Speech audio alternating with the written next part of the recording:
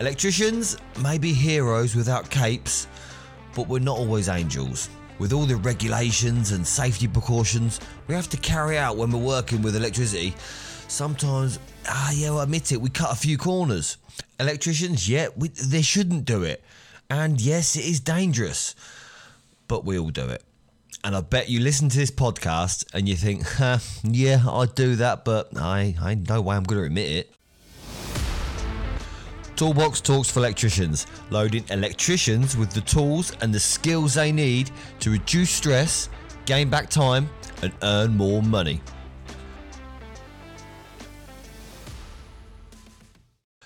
Welcome back once again, Ben Poulter, your host. And do you take shortcuts? I know you're shaking your head right now and saying, no, I never do that. I do everything to the book and everything exactly as I should, as it says in the regs. If you do, well, you're one of a kind, because so many electricians take shortcuts, and it might not be putting the customer so much at risk, but putting you at risk instead. And one of the best ones is being when you can't find that circuit where it's fed from. It's a bleeding nightmare. You looked everywhere and you've tested everything you can. You know that you have to isolate it to be able to work on it, but you can't find where the hell it's fed from, what fuse it's fed from, where to be able to turn it off. It's a complete mystery. And 9 times out of 10, it's probably a light in the garden or a garden supply where someone's done it 10, 20 years ago maybe, and obviously not done it properly or labelled it so you can find the correct labelling to be able to switch it off. I've been to a property before where I've had a shed and it wouldn't go off. I need to isolate that supply because they were taking the shed down. So I switched the whole consumer unit off and it was still live. And I stuck my tester on it and tried to trip the RCD to make it trip somewhere. Something's got to trip. It's got to be fed from somewhere. It's the logic in your mind. You step back and you think, this has got to be fed somewhere. I've got to be able to trip that fuse. So to be able to turn that supply off, I had to do something dodgy, which was basically pop the fuse. I had to snip the cable and pop the fuse to make sure it was dead. It did actually trip a fuse somewhere, but it took me a little while to find out where. It turned out the previous owner that owned the house maybe 10, 20 years ago, he'd taken the supply from the bus stop on the other side of the fence. And it did have a BS88 fuse on the street lamp that it was fed from, but you'd never imagine that it was fed from there. You don't really look outside the perimeters of the property. You sort of look somewhere, maybe someone's buried a consumer unit, or someone's buried a joint. But no, it was fed from outside the property, which that guy must have known doing a dodgy job. Or you never know, someone might have done the job for him and said, here you go, mate, there's free electricity from the bus stop next door. Bit crazy, but there's nothing you can do. And I think that these are the type of installs that electricians are maybe up against today. Maybe when Part P weren't about. Back in the day, there was every man and his dog being a builder was being an electrician, and everyone was doing sort of all the trades. A jack of all trades, they call it. They were doing all the trades and just they knew a little bit about every trade, so they could maybe fit a gas boiler, which would leak in sort of 3 or 4 years and cause a problem. Or maybe they fitted some electric and it caused a fire. And this is why you don't even know what you're up against sometimes when you go to a property or a new customer. Well, to be honest with you, I reckon it happens in new builds where they got this guy comes in, they do it on a price and they just get it done. But it's not done to regulation, and end of the day they don't know it's not safe. So sometimes you find some weird and wonderful installs, and I know that forcing the fuse to blow, it helps you determine where the circuit's fed from, but I didn't want to be pulling on that cable to find out where it goes or where it's fed under or where it's isolated when the cable was live, because if maybe I pulled a cable out and it sprung back and it might have given me a shock, I wanted to protect myself first. It's the tools that electricians use. They're rated to be able to protect you from 1,000 volts. And there's a good reason for that. Not only to protect you personally from getting a shock, but it's when you're on an electrical panel and them tools, sometimes they slip out your hands. They might slip out your pocket, but then they're not going to arc across maybe some live buzz bars.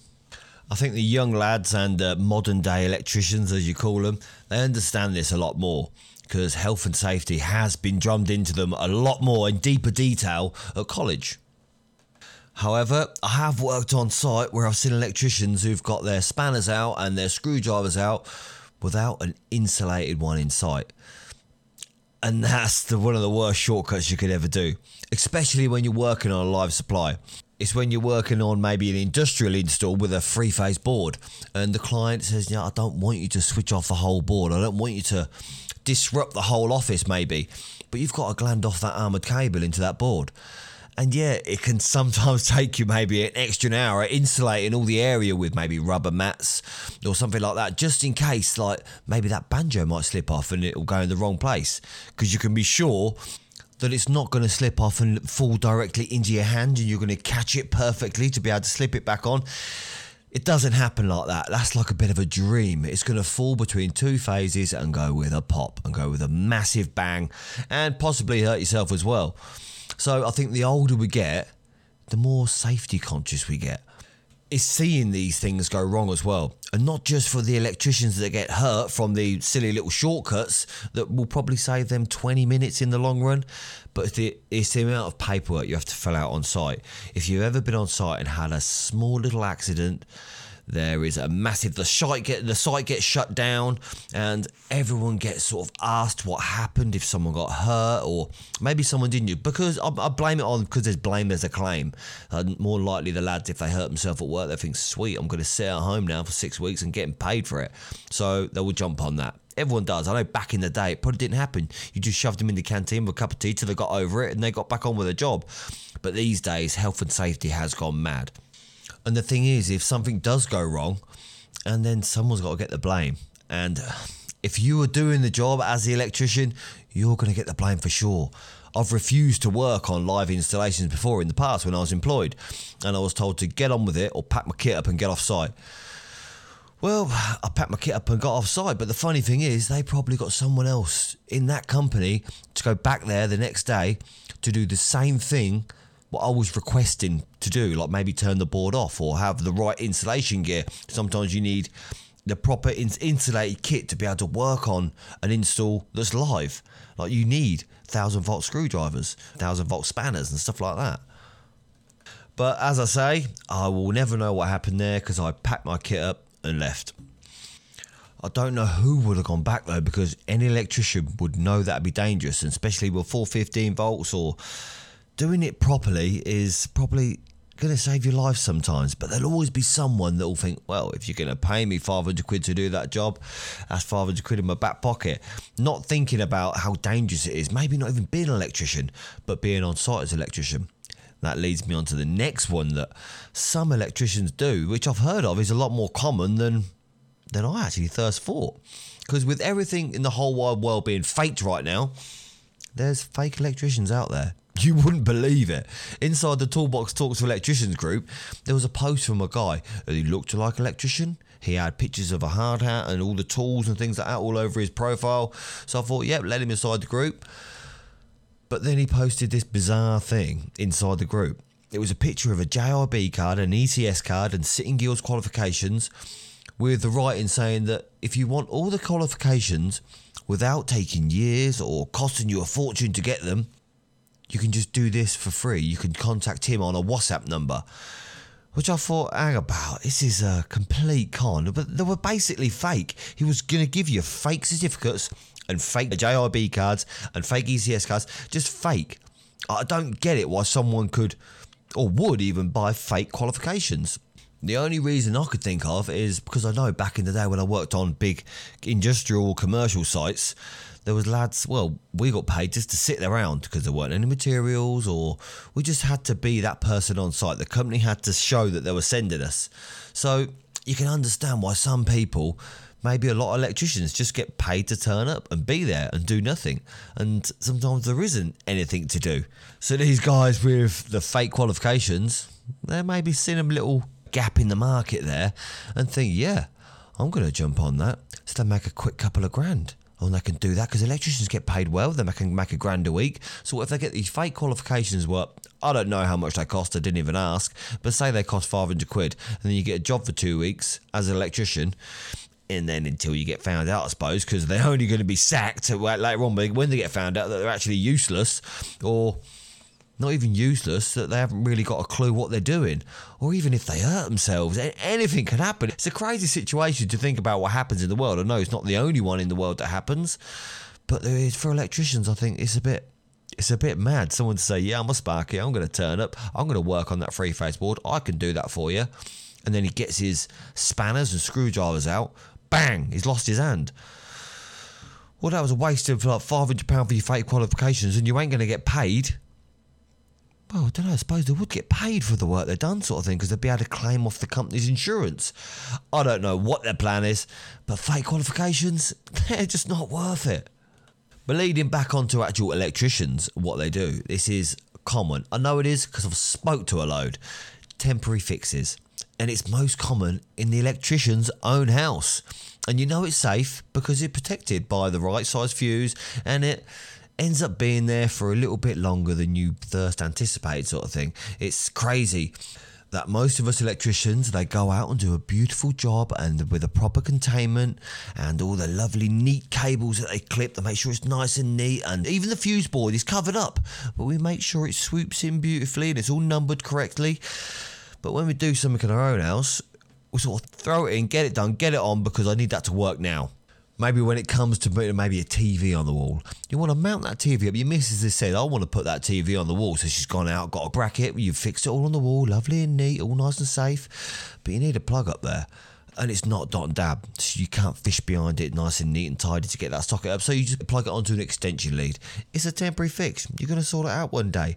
It's when you have maybe a spare afternoon, you're going to chase it in and do it lovely and neat and repaint or replaster, whatever you need to do, because it's going to turn that job into a bigger one. But when do you get a free afternoon? Since becoming an electrician, when are you not busy? If you're not out doing work, or you'll be at home doing sort of paperwork or sorting the van out for the next job. So those temporary fixes that you thought they'll just be temporary, they'll be there for a couple of days, maybe a week max. Yeah, they turn out to stick around for a little bit longer than you first thought. But this next one, who's going to relate to this one? I could probably say 90% of electricians will relate to this when you're using the wrong tools for the job. And I'm not talking about your hand tools here where you're not using insulate, because if you're an electrician, you're half decent, all your kit is basically insulated. And I think we all use our expensive screwdriver sometimes, maybe as a chisel, or use it as a hammer, or hammer that screwdriver where we maybe shouldn't have because it's bloody expensive and you're ruining it. But picture this scenario.